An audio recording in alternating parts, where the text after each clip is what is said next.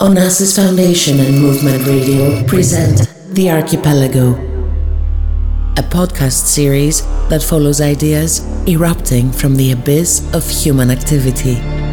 Hosted by Yannis Orestis Papadimitriou.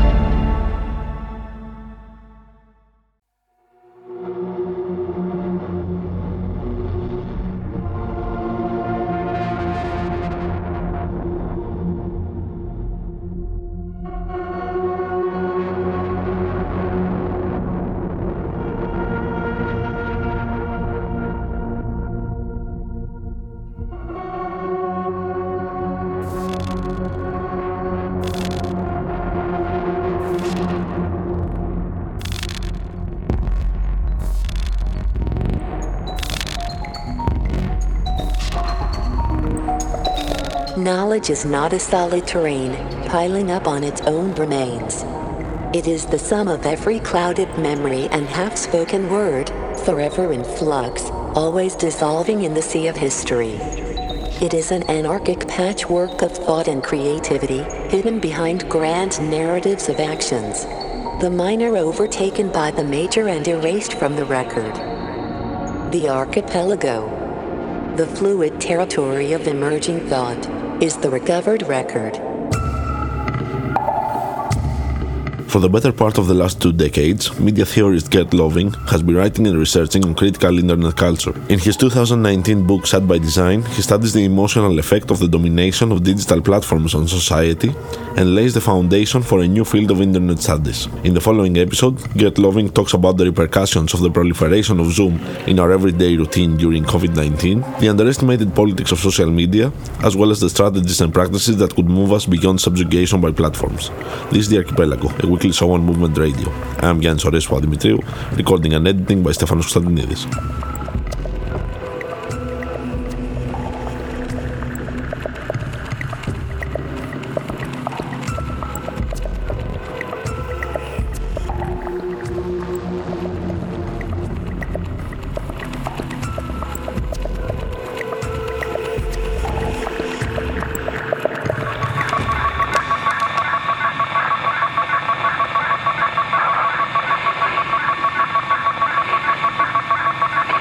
Geert Lovink, welcome to the Archipelago. Hello. Now we are a year in this pandemic now, and we're spending a lot of time on Zoom. You've written about this recently. What is Zoom doing to us? Is it draining our life source? Well, what could have been a good idea is to gather and to see other people and to get a sense that we're not alone online. Has quickly turned into some kind of childish kindergarten situation where most of us are kind of being subjected to this kind of panopticon situation. And what's draining is, first of all, that we just have to sit and wait, right? Zoom is even designed not to be terribly interactive. It is an algorithm and a compression software that really focuses on the person that is speaking and presenting. So it has no, let's say, agora type of situation at all. So it's strictly anti-democratic, top-down delivery system, and at the same time, which could be okay if you're going to a class and you have to listen to the teacher. There's something to be said for that. You want to listen and get a better understanding, but it's not quite like that. What it does is it kind of still requires our presence, and this is why the Kulturkampf of 2020 and 21 is all about having the cameras on or off. And many, especially young people, are plainly refusing, for many different reasons, to have their camera on. And to have this kind of visual control imposed on what is often, their very private, intimate space where they are. Maybe they're sitting on the bed. They don't have a workroom. Obviously, I don't have a workroom at home, so I don't work at home. And so are many people. So they have to work on the kitchen table. Well, we all know the situation. It's dreadful, right? Mm-hmm. And Zoom is only making things worse by imposing this visual regime on everybody to require a visual presence. Whereas in the classroom, even in the classroom, this is not really strictly an issue. We're not controlled in the classroom, by the teacher that is going around. Are you looking at me? Are you focusing? No. The classroom in that sense is much more a chaotic and anarchistic space in that sense than this Orwellian Zoom environment. Mm-hmm. Now, in your piece, you actually attempt to provide a genealogy of Zoom, and I want to ask you about this. Actually, what is the vision and the values of the internet that Zoom embodies in its design? You mentioned that it's designed for the single user and doesn't have the feature of the Agora. But in more abstract terms, what can we see in Zoom? What is the idea behind? What is the vision of the internet behind it? Well, it all goes back to this very primitive possibility. I wouldn't even call it application. From 94 and 95, it was called what you see is what you get. Then it turned into Real Player. And these were early kind of streaming media possibilities to connect to your webcam. So the webcam has been with us for a really long time, for a good, at least 25 years. And the webcam always kind of embodied this performative aspect, right? You had it on. Obviously, it's used in the porn and sex industry.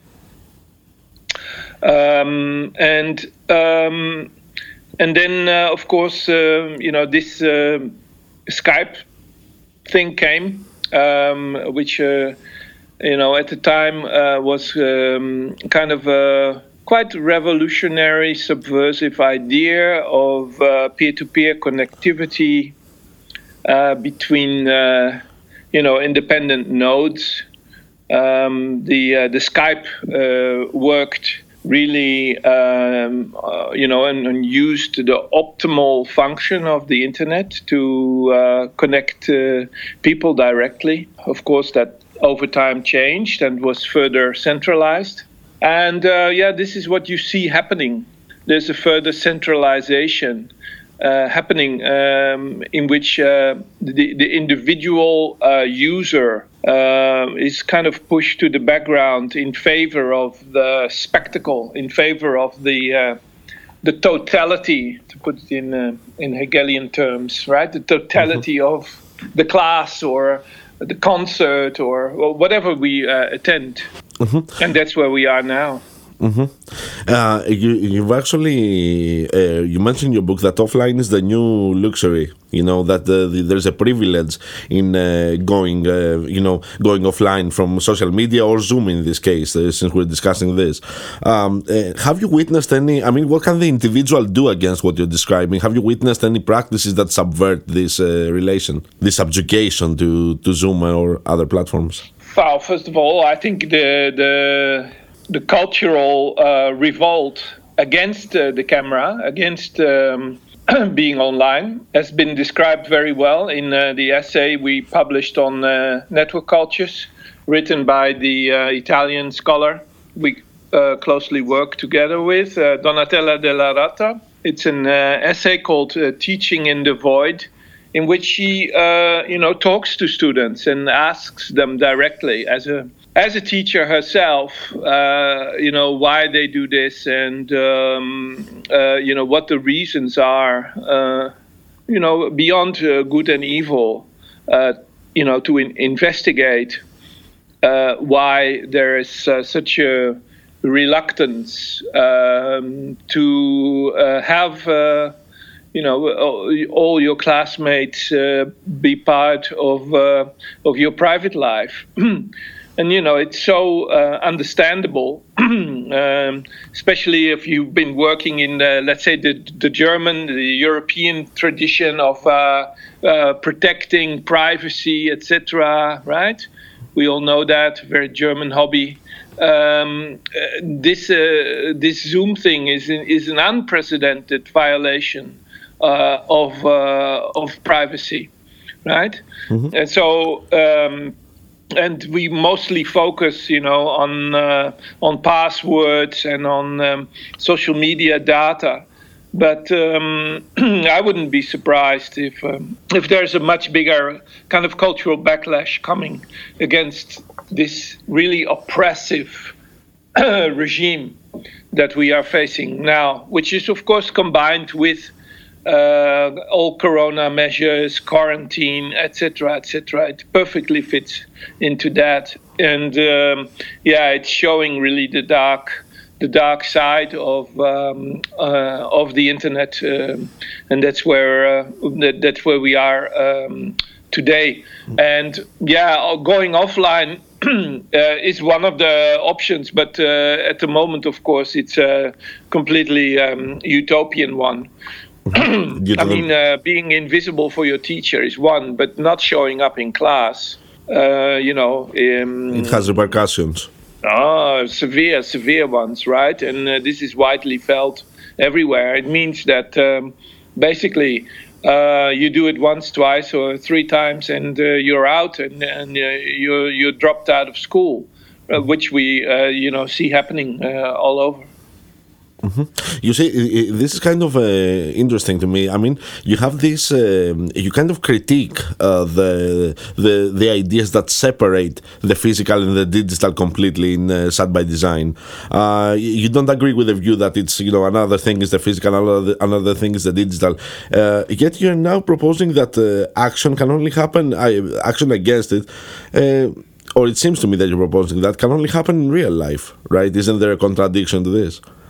Sure, and we have to, look up these contradictions. Obviously, there's nothing happening in real life unless you're really, like in the Netherlands, are out to provoke the authorities and are willing to pay a high fine and break the curfew and so on, right? I mean, gatherings are forbidden.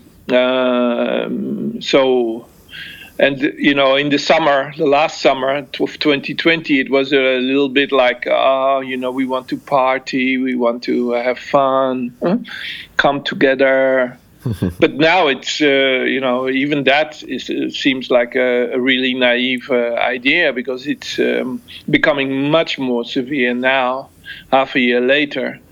We're not even dreaming of parties. We're just dreaming of going out and meeting a few friends, and even that is now for many, many millions of Europeans, but also even worldwide, is a distinct and very far away option. So depression has settled in. Yeah. And there is also a breakdown of legitimacy, of course, because the ideology is really no longer working. So, and this is what I meant. It becomes pure repression, right? The idea that we do it together, it just no longer works. So. It's a terrible situation in which I think we should really learn a few lessons in the years to come, because this is not going to go away, and we probably have to defend ourselves in a much better way. And the medical establishment has really run out of stories why we have to do this. So there's a narrative crisis for the medical establishment. Yeah, especially for them.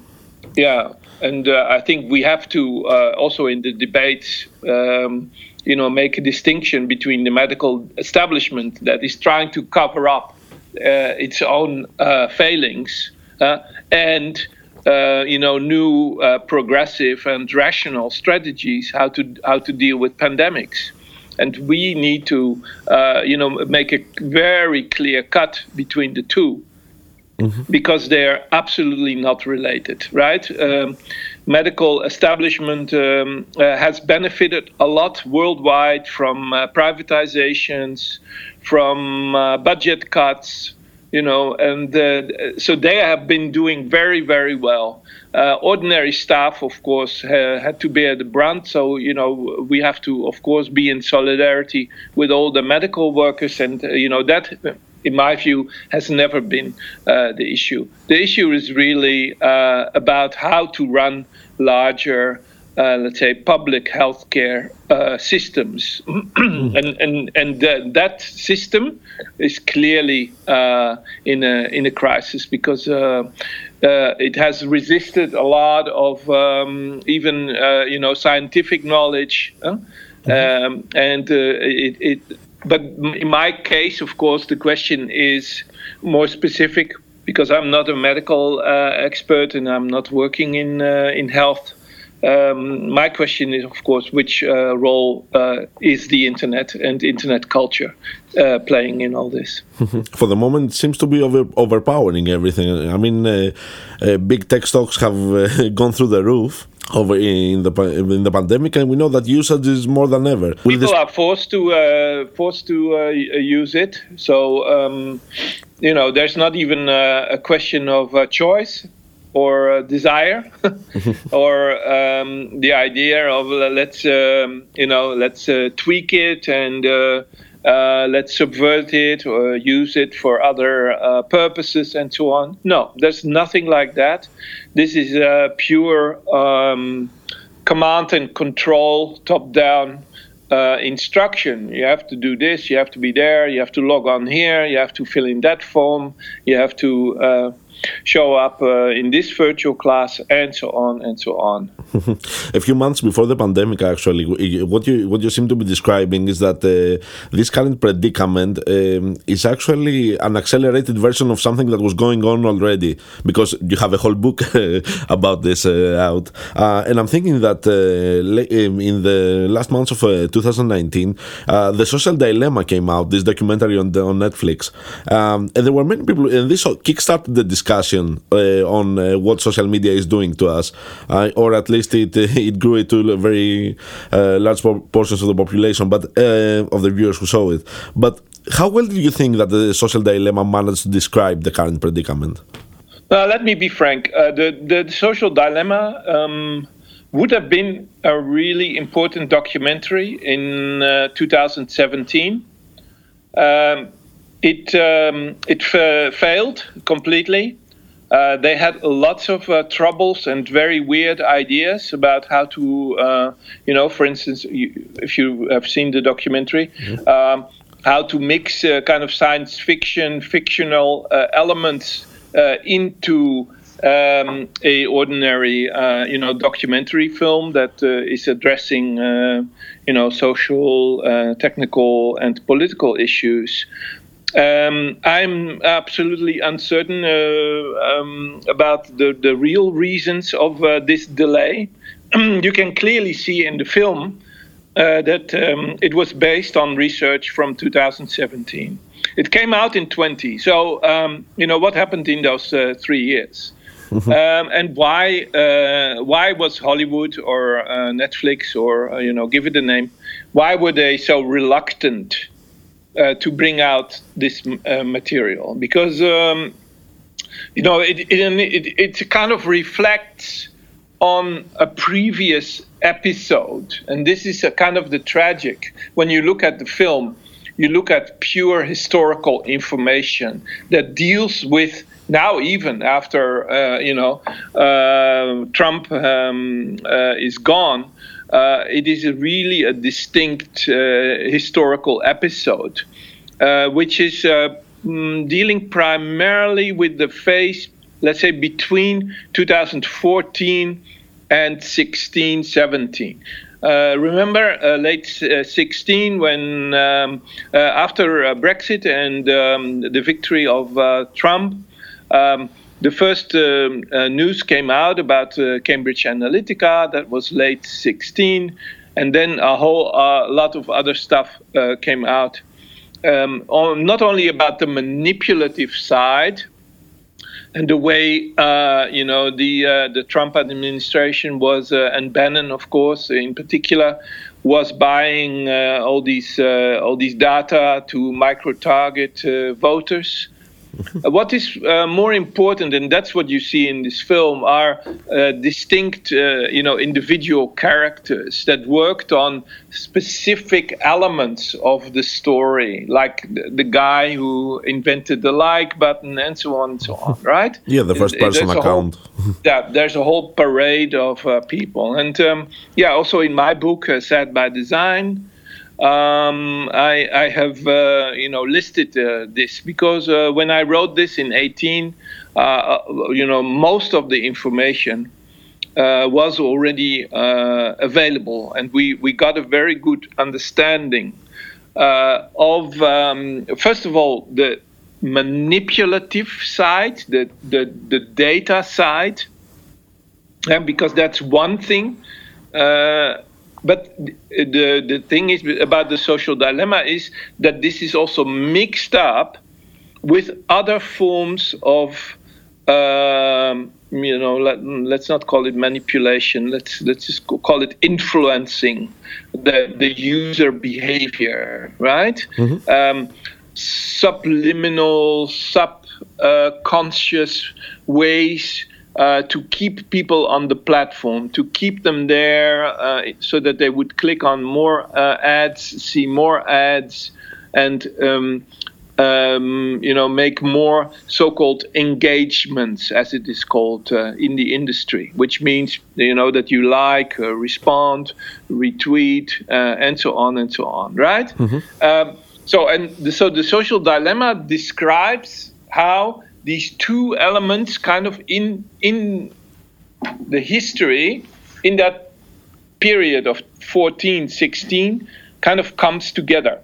And where, let's say, the idea, of WhatsApp, that you can, see if somebody has seen the message, and, all this kind of psychological drama that it's causing is combined with political manipulation.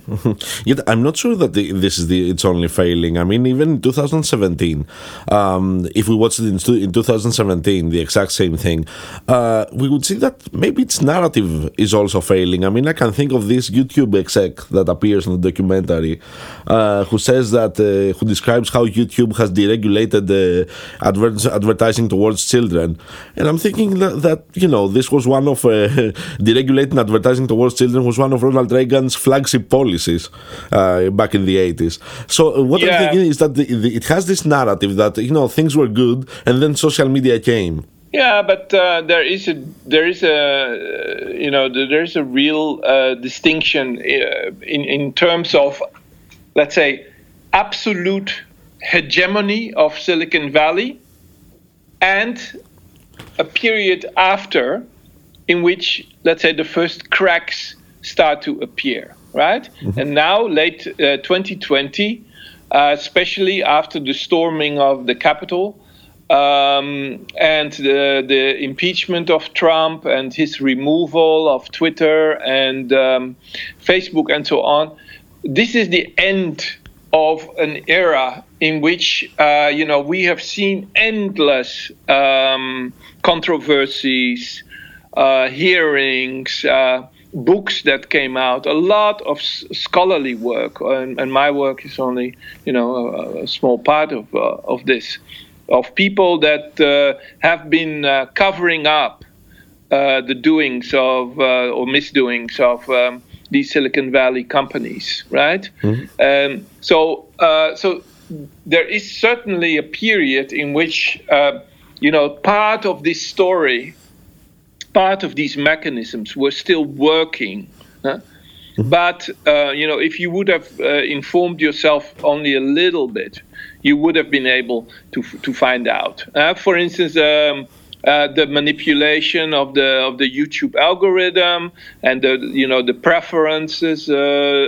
This was in a way in the last 1 or 2 years for everyone to see, right? You opened YouTube and you could see it. There was no secret there, right? What they were doing, right? So it was hardly, let's say, a new insight that YouTube was promoting extreme voices, especially on the right.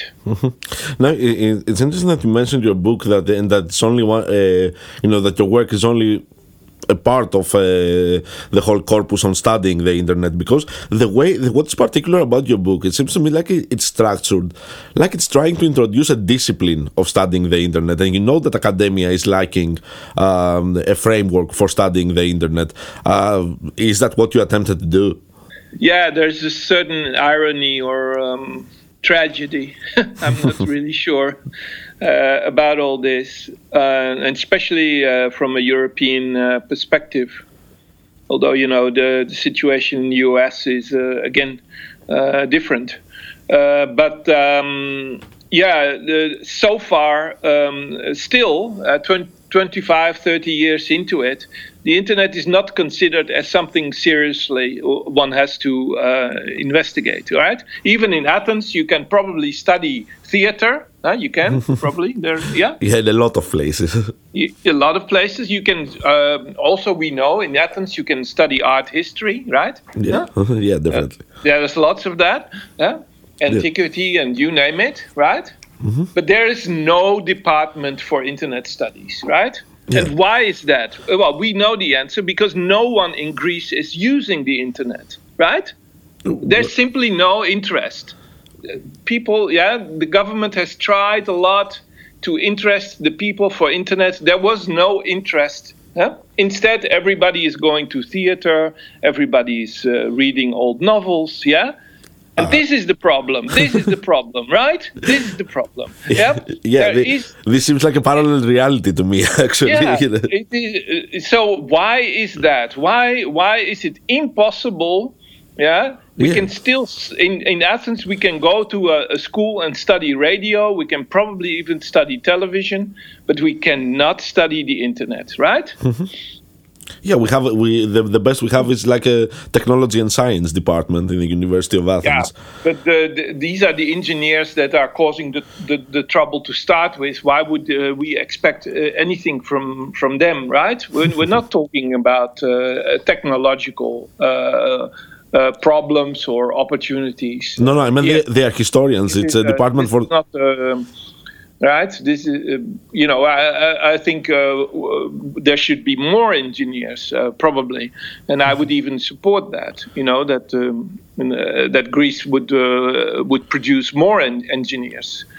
This is not the issue that there should be less engineers and more critical theorists. No way. This is not what I'm trying to say here. The problem really is in the humanities, in the social sciences, that is incapable to understand the urgency of the tremendous transformations that have been going on in the last 30 years, right? 30 years ago, the internet arrived in Athens. Yeah? Yeah, that's a long time ago. Yeah? Yeah, it is. Yeah, I mean, sorry. No, especially since it is, it is the experience of being interconnected, though, this that's growing and growing. Everyone is like you said, they're not reading old novels or going to the theater. Most people, what all people do is actually have a smartphone and. Of course, yeah. Yeah, So work on that. why is there this tremendous cognitive disconnect with the reality that we see around us, right? Yeah, I can only be stunned about this, and I'm making a joke about it. I understand, but I think the situation is so severe that we need to exaggerate it, and we need to. Because okay, we can say okay, there's a little bit of media and communication happening, but worldwide we know that these are basically all courses that basically work for the advertisement industry, and that over the past 5 maybe 10 years have primarily focused on social media marketing. That is teaching a whole young new generation how to build apps and to fit into the business model that Silicon Valley has subscribed us to.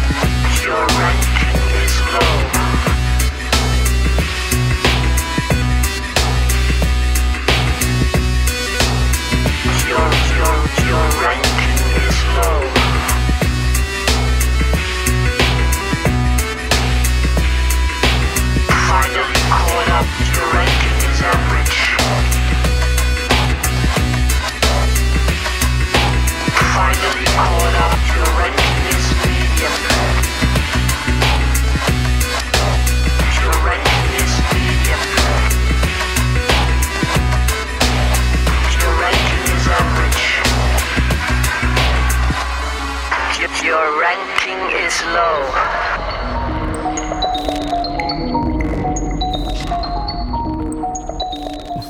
You know, what I like about your work is that you're actually explicitly dedicated to overcoming, to proposing a solution, not a solution per se, not a possible way out of the problems that you find. So I'd like to ask you this to bring listeners into the core of your work. What have you found through your studies about our emotional manipulation on social media?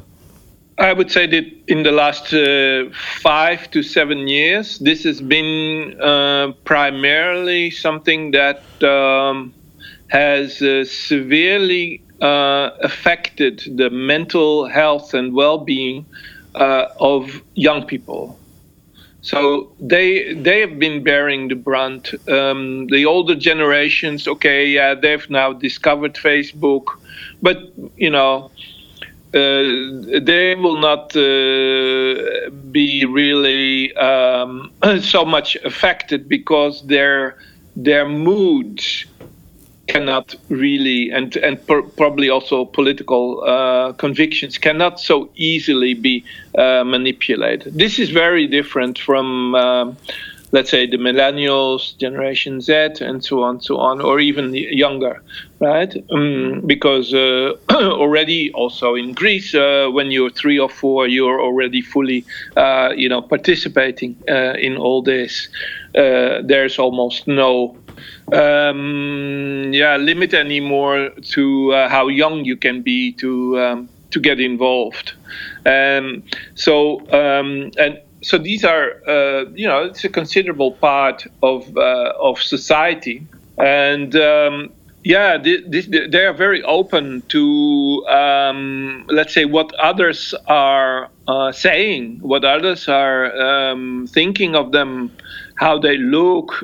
Think of the whole, situation of the selfie, which, of course, for me is a major topic of study. And there's also a chapter about it, of course, in the book. This idea of the design or the aesthetics of the online self, is very, very important. And I've never looked down on these things. Over time I've learned, to be very humble, let's say. And not be judgmental at all, especially not towards young people who are, fully exposed to all these subliminal manipulations that the software and the interfaces, the algorithms provide. Mm-hmm. There's one point in your book where you say that the platform architectures have reached maturity, a stability that closes down possibilities. Now I'm thinking, why do you say that? I mean, the big tech is at its prime and engagement keeps growing. This is because the software needs to, let's say, pull you into the abyss, needs to pull you down. The idea of Facebook is not that it will empower you to do anything, right? Because once it would empower you, one of the first things you would do, for instance, is leave Facebook, right? Mm-hmm. If you do real empowerment of people, you would, teach them maybe how to get a better understanding of the technology, maybe even how to code, how to protect their privacy in a better way.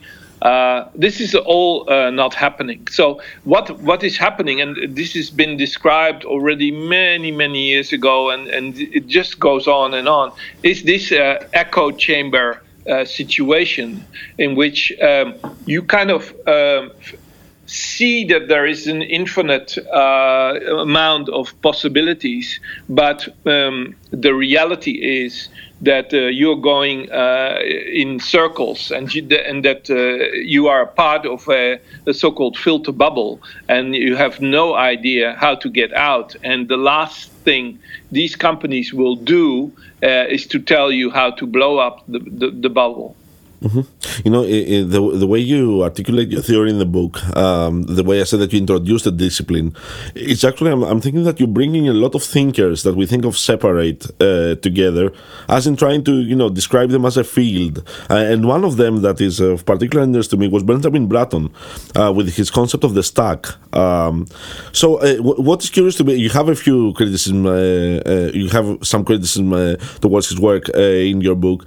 But also there's another problem I think I'm seeing, that I can't help but think of the stack as something descriptive. I would say that it seems to me like it's more a modeling approach than an ideology that could, show the way out, point towards the way out of this conundrum.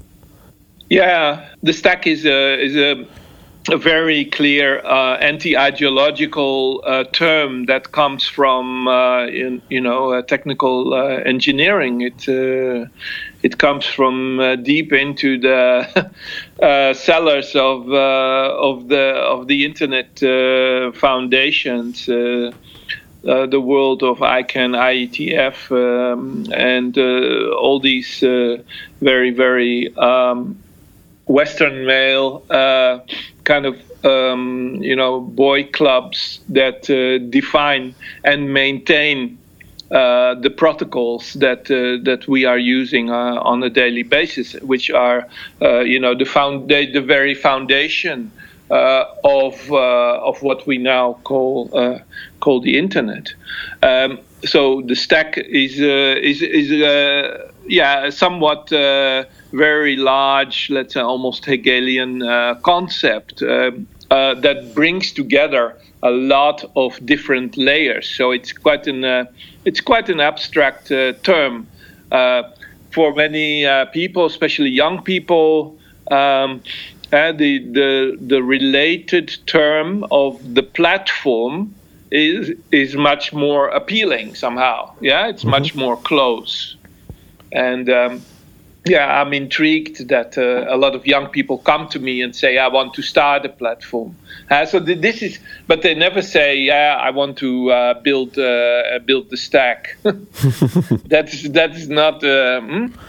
not considered cool and hip.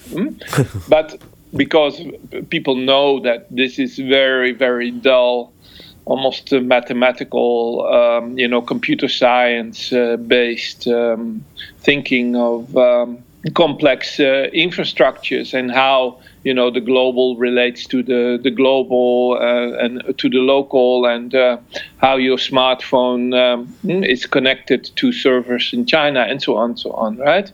Then it suddenly becomes not so appealing. I'm quite in favor of such large designs, because I think for a long time we didn't have many. So I would praise Bratton for that, and I think still it's the most important book, and I advise every of the people I work with to closely read this, what I consider a contemporary classic of what we could also call, let's say, design thinking, or designing large systems on a planetary level. However, like with everybody, there's also a politics in it, right? So in my comments are more related to the politics of this Californian thinker. Now you propose there are very strong political overtones of your work on your work, so it's really hard to. It's what I said before, actually, that we can't really read it without seeing the fact that you're pushing for a way beyond, maybe a way out that I've been saying so far is not the perfect way to phrase it. A way beyond this current situation might be better. And you find, I think you find that the subject that could do this is you propose networks for that, for moving beyond this current situation. Now I'm thinking, in general, we think of networks in the digital world as, lacking agency, I would say. Why do you propose them as a socio-political subject? Yeah, you could say, okay, why propose, yesterday's concepts that clearly failed? Because obviously, remember the works of Castells and many others in the 90s that, were promoting this idea of the network society.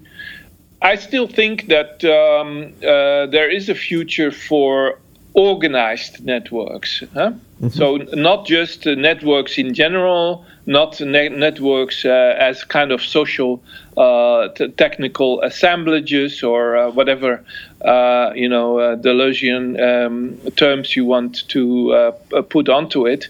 I have developed this idea together with Ned Rossiter in Sydney, my friend with whom I'm doing a lot of work on this, to make a very clear distinction between undefined, kind of borderless networks without a cause that can just grow and grow and that become also victim of third parties, be it the surveillance state and apparatus or the advertisement industry, Facebook, Google, and so on, right? Mm-hmm. They have been the beneficiaries of the network notion, and they have also effectively prevented people from building networks themselves. So if you go on the internet now and you say, I want to build a new network, well, good luck. What tools are you going to use, right? Mm-hmm. Inevitably, you will end up on very large platforms and use their services, right? Mm-hmm. So and then you end up in a whole other logic. Whereas you only wanted to build up a network together with your friends, or you wanted to get something done, or you work for a sports club and you wanted to connect some people, right? Mm-hmm. So you start in a way on a very pragmatic level. We want to exchange information. We want to discuss it. Maybe we even want to vote. Have you ever heard about that? Voting? Yeah. Well, Google and Facebook, they never wanted to go there, right? Mm-hmm. Simply because they fear that something else might happen there, but also that it might distract people and not guide them to the ads they have to click on, right? Mm-hmm. So when we're really focusing and zooming in to the social dynamics that people really are part of and want, suddenly the tools that we should give them are no longer there. Mm-hmm. The only thing that Google and Facebook can come up with, you like X, maybe then you also like Y and Z, right? This is what I mean with the narrowing down, the closing down of the Western mind. If you do something, you may as well like this and this and that, right? Mm-hmm. And we need to radically sabotage and stop that logic, because it's a logic of distraction, right? We should not be distracted. Also, the crises in the world, Corona, climate change, you name it, right? It's what I call the stack of crises. It's such that the last thing we really need is an information system that systematically distracts us from what we're trying to do. Mm-hmm. We need to stop the distraction. And the distraction is built deep into the systems that we're using right now. Mm-hmm. Yeah, it's funny that you mentioned this thing about voting, because this interview is happening the next day after the GameStop issue, and I'm thinking that Reddit allowed voting and see what happened. But yeah, so your work draws from the autonomous tradition a lot, which you also notice this. It's characterized by a fear of technology, which I'd say that is... you can find this fear of technology pretty much in every radical movement of the last 2 centuries, or maybe more even. So you think all radical movements that have not been fond of technological innovations since early industrial capitalism have been wrong? Yeah, that's true, and maybe there was also ample historical evidence for that, right? The fact that a lot of Germans talk about a very specific part of the European population, are skeptical about Orwellian top-down surveillance systems. May be a good thing, right? We want the Germans to learn something from history. So, and the fact that they have systematically, educated their young populations with these values, it's something that we can only praise and look up to. And I'm a bit careful to only say, oh, well, that's anti-technological, German romanticism that is being replicated here. No, of course we can criticize certain aspects of that European culture, but for instance, it's elitist part, right? The elitist part means that the workers all have to be online. They have to do. They have to click here, look at ads, do all their work online. As it is the case now in an unprecedented way. Whereas the elite can talk about the real issues, about real life, about so we need to be a little bit skeptical of these kinds of cultural distinctions and divisions of labor even. But having said that, especially now in the Corona time, again, there's a lot of reasons to be, skeptical and to be anti-technological. So a lot of people will be quite hesitant now to come up with grand designs of technological solutions, right? I mean, there is the Morozov effect, which is that many more people now, in comparison to 10 years or to 20 years ago, are aware of what Morozov calls techno-solutionism, right? So the awareness of techno-solutionism, it means you see a problem, a social problem, a political problem, and then what you do is you push a kind of hipster cultural elite that says, there is a problem, but we can fix it with a technological solution, right? Okay, but many people nowadays are becoming allergic to this, are becoming aware of this. Is that a good thing? I think so. I think that's a very good thing. Is that anti-technological? No, not necessarily. They propose a different relationship. And that actually brings me to my last question that I have to ask you somewhat briefly because we're slowly running out of time. But, the most proposed solution against the domination of platforms on our lives seems to be this idea you can find it on Nick Cernak, you can find it on Trebor Scholz, this idea of platform cooperativism, that if you change the ownership of the platforms, things will be different. What do you think of this idea? Well, for the last 20 years, I've been a part of this movement and a strong supporter of it. Nowadays, and that's maybe what's different from, let's say, the cute, smallish, beautiful networks of 80s and 90s, that we see that, we need to embrace certain elements of centralization. And that's where the word platform comes in, right? And that's why we call it platform cooperativism. It means, that, for instance, that yes, we can develop free software, open source solutions, let's say for local taxi cooperatives, and this software can be used the world over, right?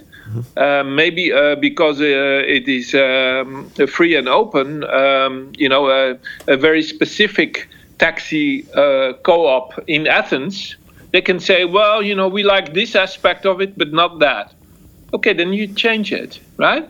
But the basic software is there, and that's what the word platform indicates. It means that we make use of work that is done elsewhere, and then we kind of change it according to our desires, values, and circumstances. And yes, I think there is a future in that. But the problem there is really, who is going to finance this? Because there is a silent drama, a collapse, a very, very deep collapse happening that we do not speak about enough of the entire free software open source movement worldwide.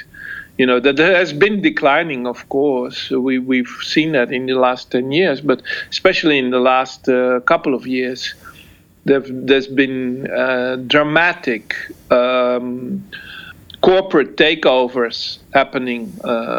Think of GitHub, think of Red Hat and so many other instances. But also think of something that we all use on a daily basis, Wikipedia, and that, where it's still a taboo to really talk about it openly in a public and a political setting. How much influence a company like Google has over this so-called free and open online encyclopedia, right? Mm-hmm.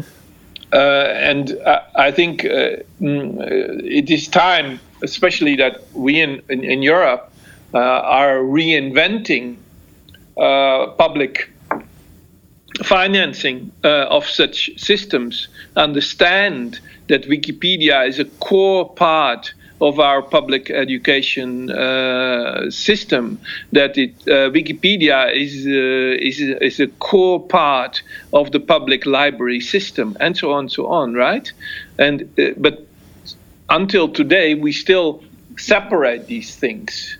And the good thing, especially in the Corona time, is that this distinction, this very deep distinction that is in us all between the so-called real world and then there is this other world, the virtual world, right? Mm-hmm. And there's a big wall between the two. That this wall in the past couple of years have been torn down. And this tearing down can be compared, to the tearing down of the Berlin Wall. The wall between the real and virtual is gone. And it is now time, for a lot of these internet initiatives to take stock of that. And on that note, Geert Lovink, thank you for joining us at the Archipelago. Thank you.